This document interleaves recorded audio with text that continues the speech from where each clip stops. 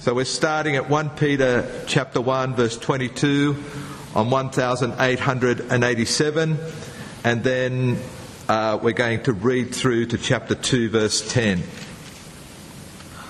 Now that you have purified yourselves by obeying the truth, so that you have sincere love for each other, love one another deeply from the heart.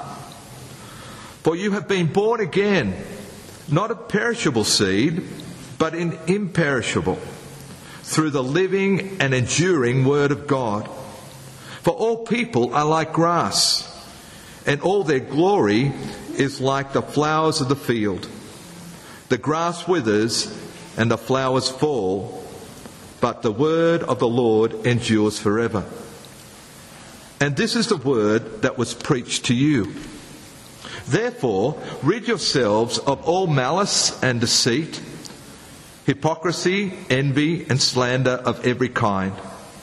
Like newborn babies, crave pure spiritual milk, so that by it you may grow up in your salvation, now that you have tasted that the Lord is good. As you come to him, the living stone, rejected by humans but chosen by God and precious to him, you also, like living stones, are being built into a spiritual house to be a holy priesthood, offering spiritual sacrifices acceptable to God through Jesus Christ. For in the scripture it says, "See, I lay a stone in Zion, a chosen and precious cornerstone, and the one who trusts in him will never be put to shame." Now to you who believe, this stone is precious. But to those who do not believe, the stone the builders rejected has become the cornerstone, and a stone that causes people to stumble, and a rock that makes them fall. They stumble because they disobey the message, which is also what they were destined for. But you are a chosen people, a royal priesthood, a holy nation, God's special possession, that you may declare the praises of him who called you out of darkness into his wonderful light. Once you were not a people, but now you are the people of God. Once you had not received mercy, but now you have received mercy. Please pray with me. Gracious God, we thank you for your mercy. We thank you for the new life that you have given us. We thank you for the love that you show to us. We pray now that as we consider Peter's writing here, as we consider your word, that you would not just deepen our understanding, but that you would motivate us to be more and more like you. Father, please teach us now. We need your help. Please send your Spirit. Amen. Last weekend, Karen and Andrew joined Bonnie and Peter, Ali and Chris, and Joe and Justin in the epic adventure of bringing new life into the world for the first time. They have also entered the new, amazing, daunting task of parenthood. Giving birth, especially to a firstborn, can be traumatic. Fears are heightened because all of this is new. It is a new experience. And new life is so fragile. Even a 4-kilo baby is fragile. New life needs to be sustained and nurtured. Newness can be exciting, but also difficult. The refugee life is one full of newness. And with newness comes the unknowing of what is yet to be experienced. In today's passage, Peter speaks to their newness and our newness. He reminds us that our new life has come through hearing God's word. It is a new life that is to be marked out by love and growth. It is a new life that brings a new identity and a new purpose. And all of this is in the context of God's mercy, His abundant grace through the resurrection of Jesus from the dead. Peter reminds us that God, in His great mercy, has given us new birth, new life. His words here are, you have been born again. This has come to us as it came to His first readers, through the living and enduring Word of God, which was preached to them, in verse 23.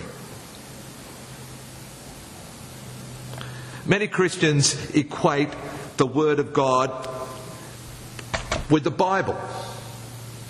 That's not what Peter's doing here. That's not what Peter's doing here.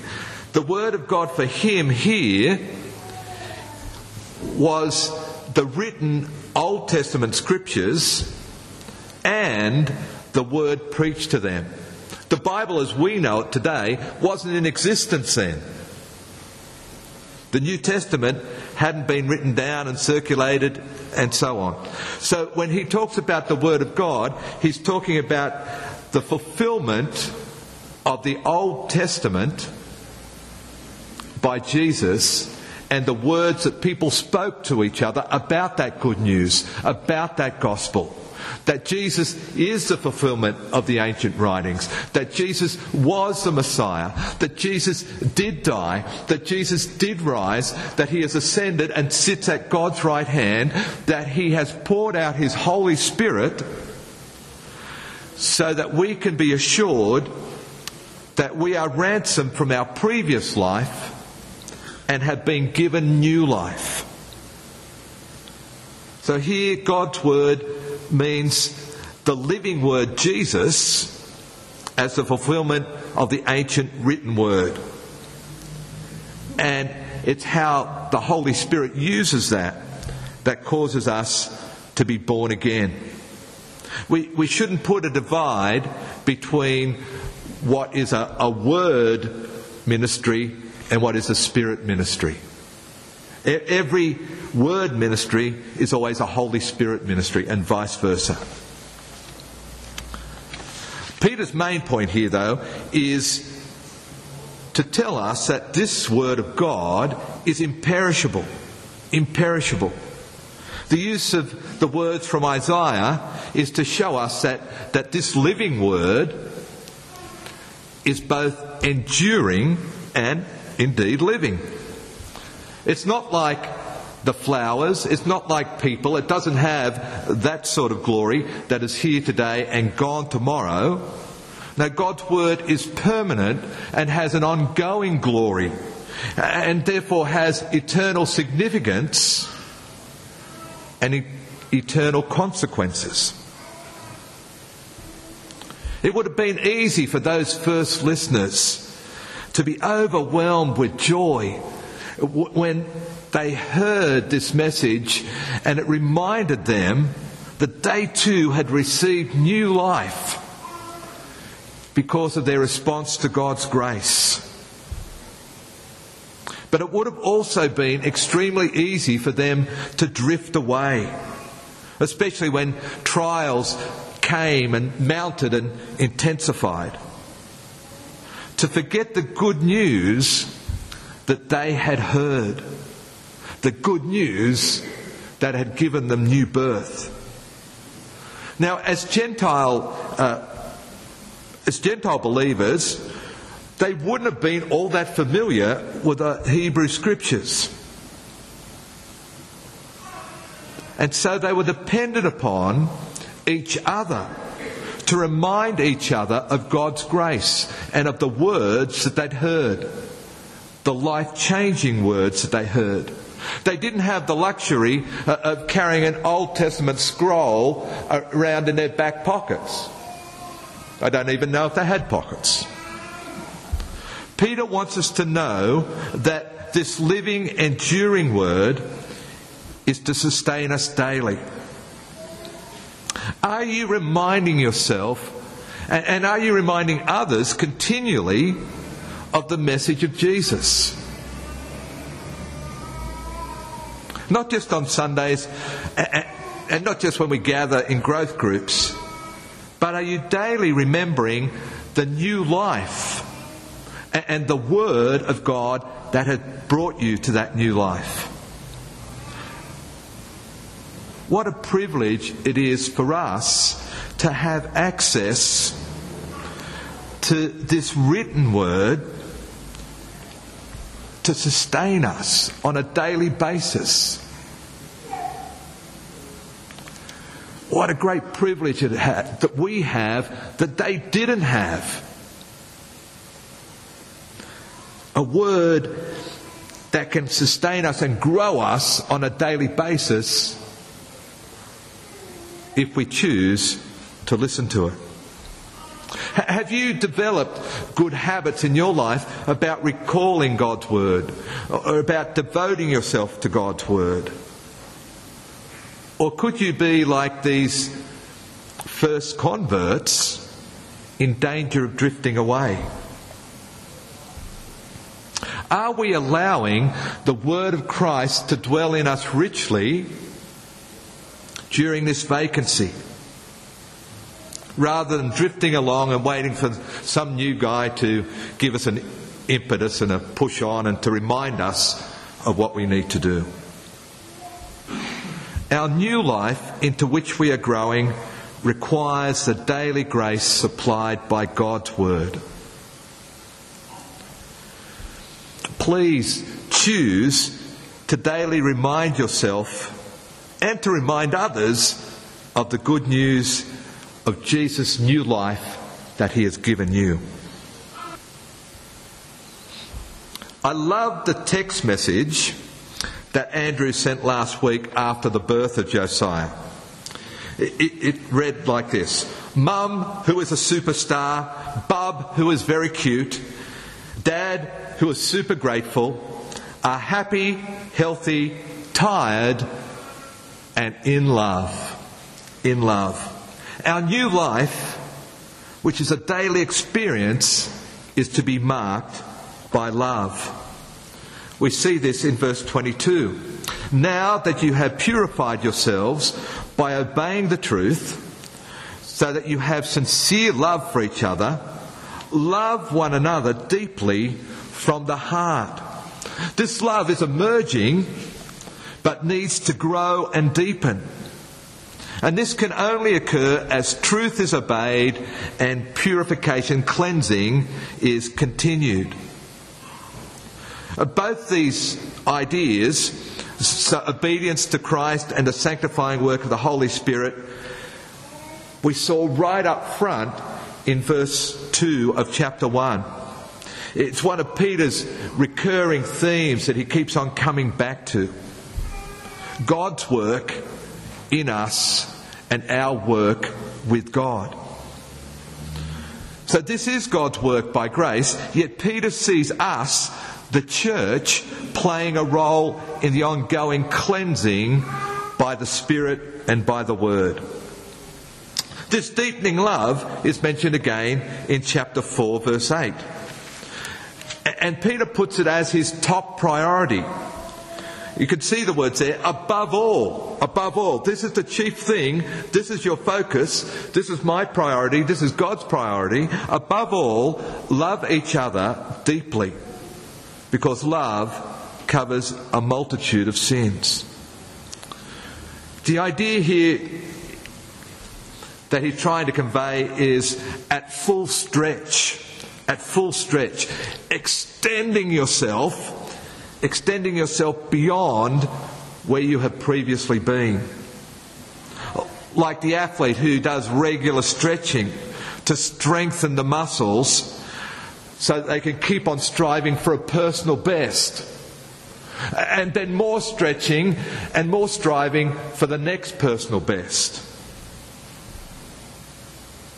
Jesus said, "It is by our love that people will know that we are His disciples."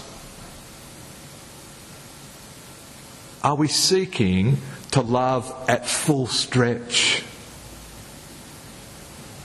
That is the love that Jesus displayed, full stretch.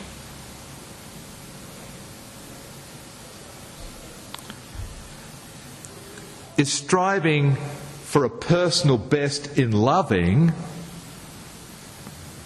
high on your agenda? It was on the top of God's agenda here. A personal best in loving. And what a great opportunity you have when we gather together to strive for a personal best in loving. Are you going to love each other at full stretch today? Are you going to try and outdo your best so far in love? And imagine if we all do that, all seeking to extend ourselves in love, where that leads us. In chapter 2, verse 1, it shows us what's involved. There's an ongoing ridding process going on here. Rid yourselves of all malice and deceit, hypocrisy, envy, slander of every kind. All of these things undermine relationships. All of these things hinder deepening love. This is our task together. Every you here in this passage is a plural. It's us together trying to expel these things from us. It's our task together to eliminate these things from our church family. But we don't just do it by self-effort. It's not self-effort. We rid them by allowing God's love to grow in us so that we can love at full stretch, because it's deepening love that will expel them. Our new life and our love for all are designed for continual growth. Just as we expect the new babies in our congregation to grow as they crave and get their mother's milk, we should expect to see continual growth in each of our lives as we feed regularly on God's Word. Having tasted and savoured its sustaining, gracious goodness, it should be our daily desire.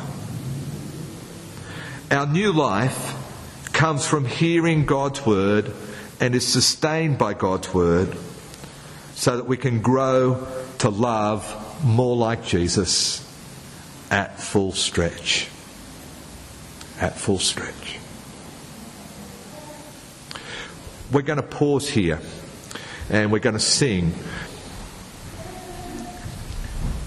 So we're going to continue now, and in the second part of our reading, the newness theme continues with three ideas intertwined. Peter talks about a new temple, a new identity, and a new purpose. And again here, the emphasis is on what God has done, and more specifically on what God is presently doing.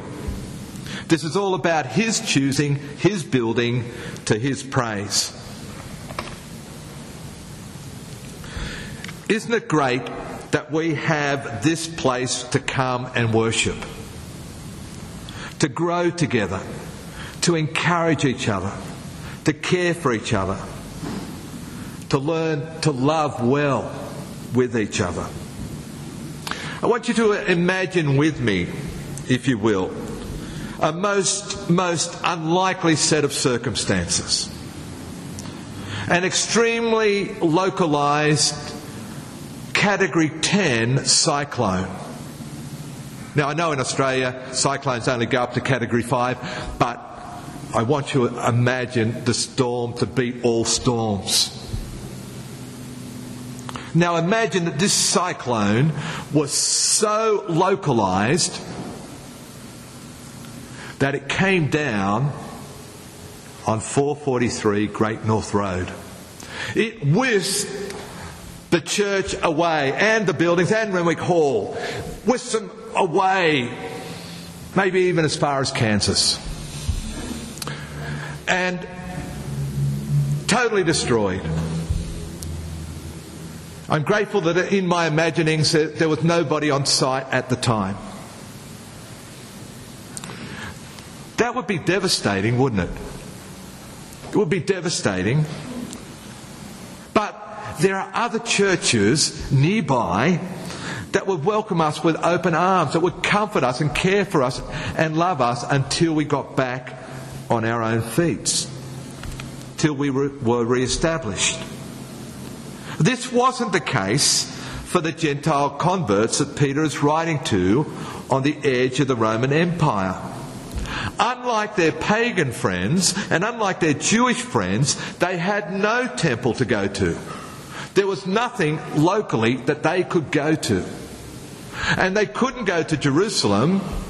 Well, if they did, by the time they'd received this letter, the temple in Jerusalem had been destroyed as well.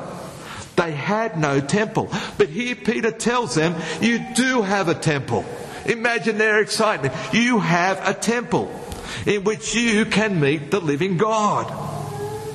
And it's made up of yourselves, believers in Jesus. And as these small group of young Christians gather together in their various homes, they form the temple of God,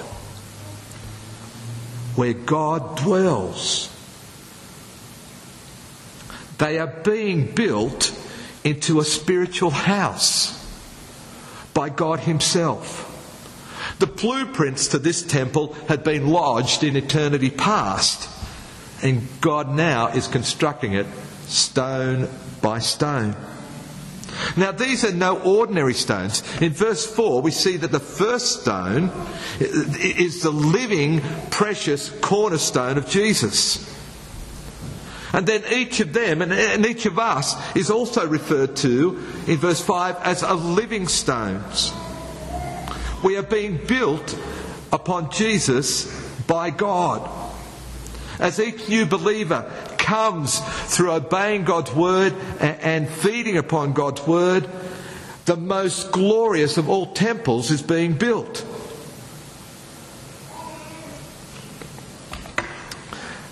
If you've still got your Bibles open, you might note there that our response to Jesus in this determines whether we're part of this or not. Some people stumble at hearing this good news about Jesus. Others reject it. But this is not going to interrupt the construction. Together, we are God's workmanship. We are a new temple.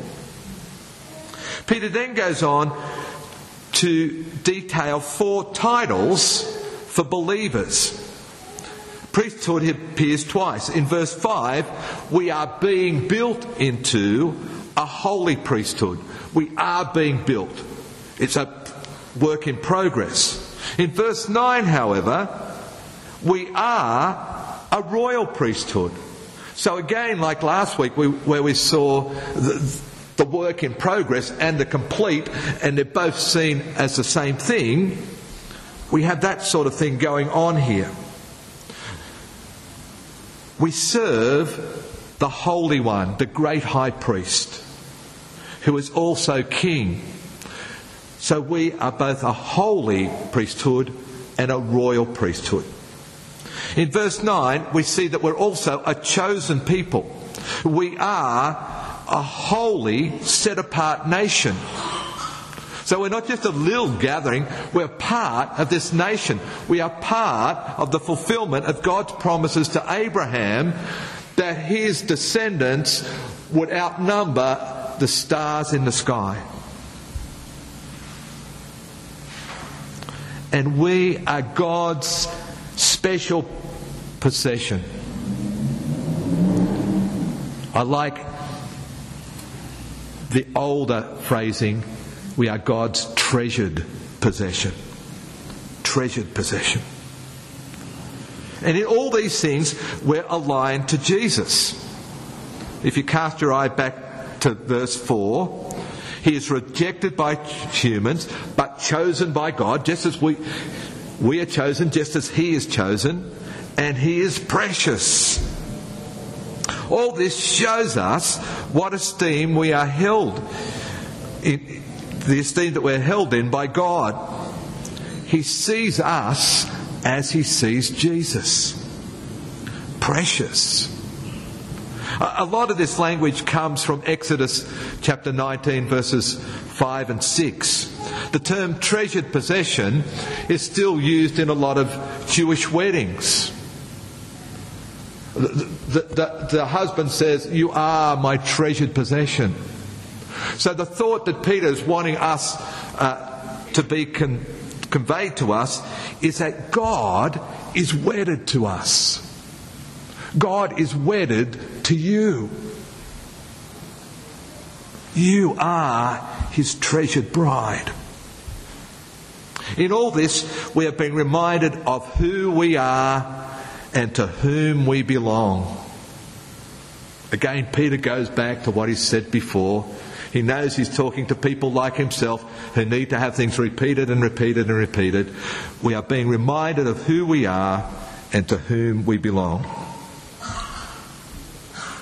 For refugees who were often regarded with contempt and told, "You don't belong," these titles reveal the complete opposite to these guys scattered in Asia Minor. And likewise, God says to us, "My precious Abbotsford Presbyterian Church, I am wedded to you. I am wedded to you." And you know what that means? It means that we are a part at the heart of his plan to bring about a new heaven and a new earth. We are part of this glorious purpose that God is unveiling. I wonder how that might affect how you look at trials. We are being built up, not torn down and blown away. We are being constantly loved and nurtured.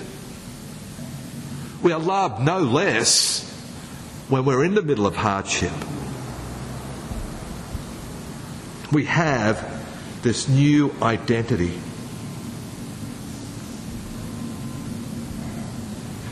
Our new identity speaks to our new purpose. We are a priesthood together. There is no elite status priests and no ordinary priests. We are the royal priesthood, the holy royal priesthood together. In verse 5, Peter says that our role is to offer sacrifices which are spiritual and acceptable to God through the work of Jesus.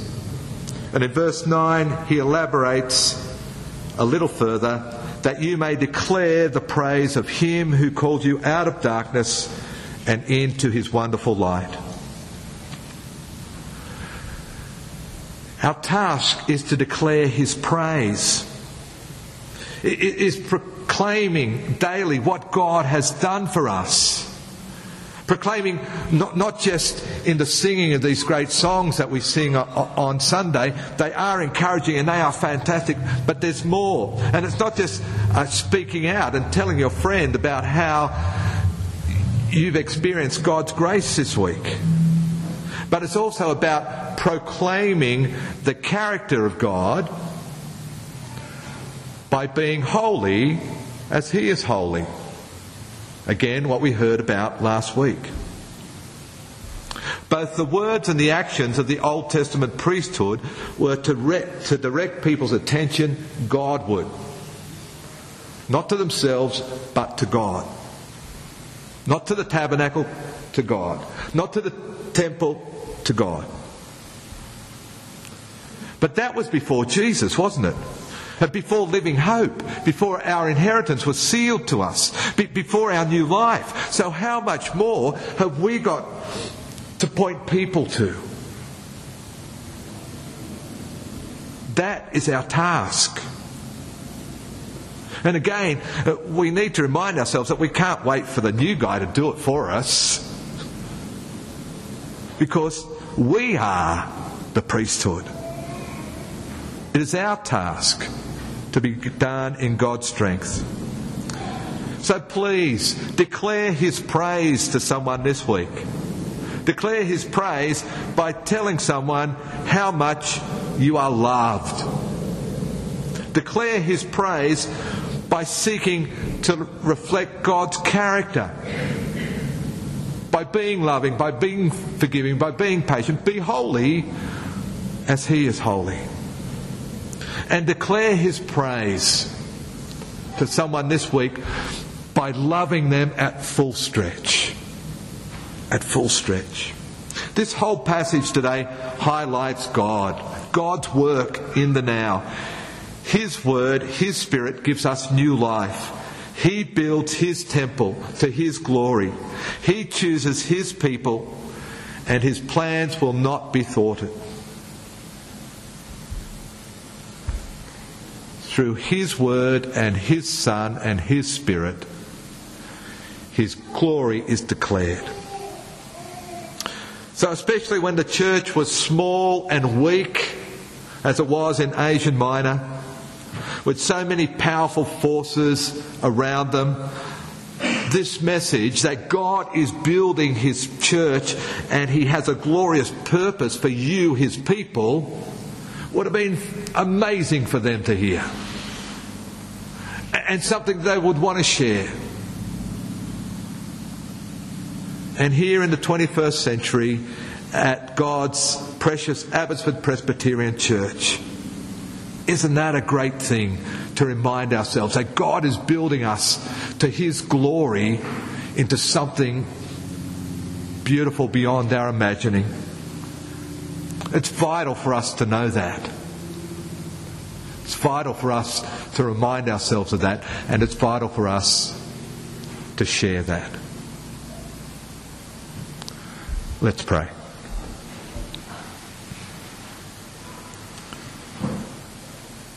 We thank You, gracious Father, for our glorious hope, our glorious inheritance, and our glorious purpose. Please, Father, help us this week to take small steps in declaring Your praise by loving well, by seeking to live well, and by speaking into the lives of others well. We long to be this glorious people that You've called us to be. So please continue Your work in us to Your glory and to Your praise. Amen.